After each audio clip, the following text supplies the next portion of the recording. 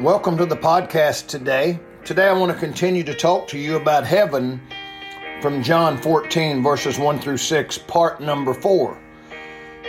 We've already talked about heaven being a real place and a promised place. Today I want to talk to you about the purpose of heaven. I think so many times we miss this point.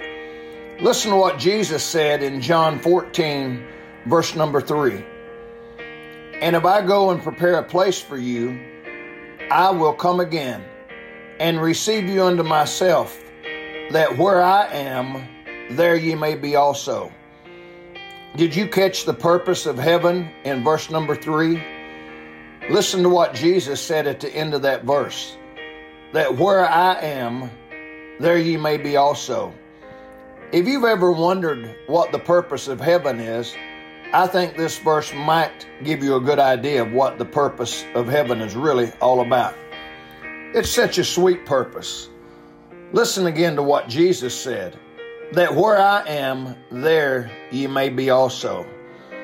When you think of one of the purposes of heaven, I think it's so sweet and wonderful that Jesus wants to be with us forever. Remember that being a Christian is not about a religion. It's about a relationship with Jesus Christ. Jesus wants to enjoy sweet fellowship with us forever. Wow, what a purpose. God is a personal God. Jesus is a personal Savior. Salvation is a personal thing.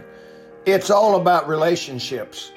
It's a personal relationship with Jesus Christ.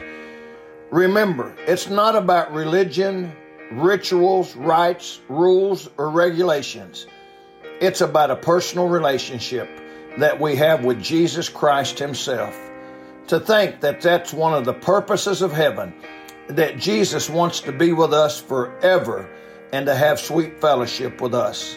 How wonderful, how marvelous. Do you want to have fellowship with Jesus forever? Ask Jesus to save you today, and you'll be ready for the purpose of heaven. May God bless you today.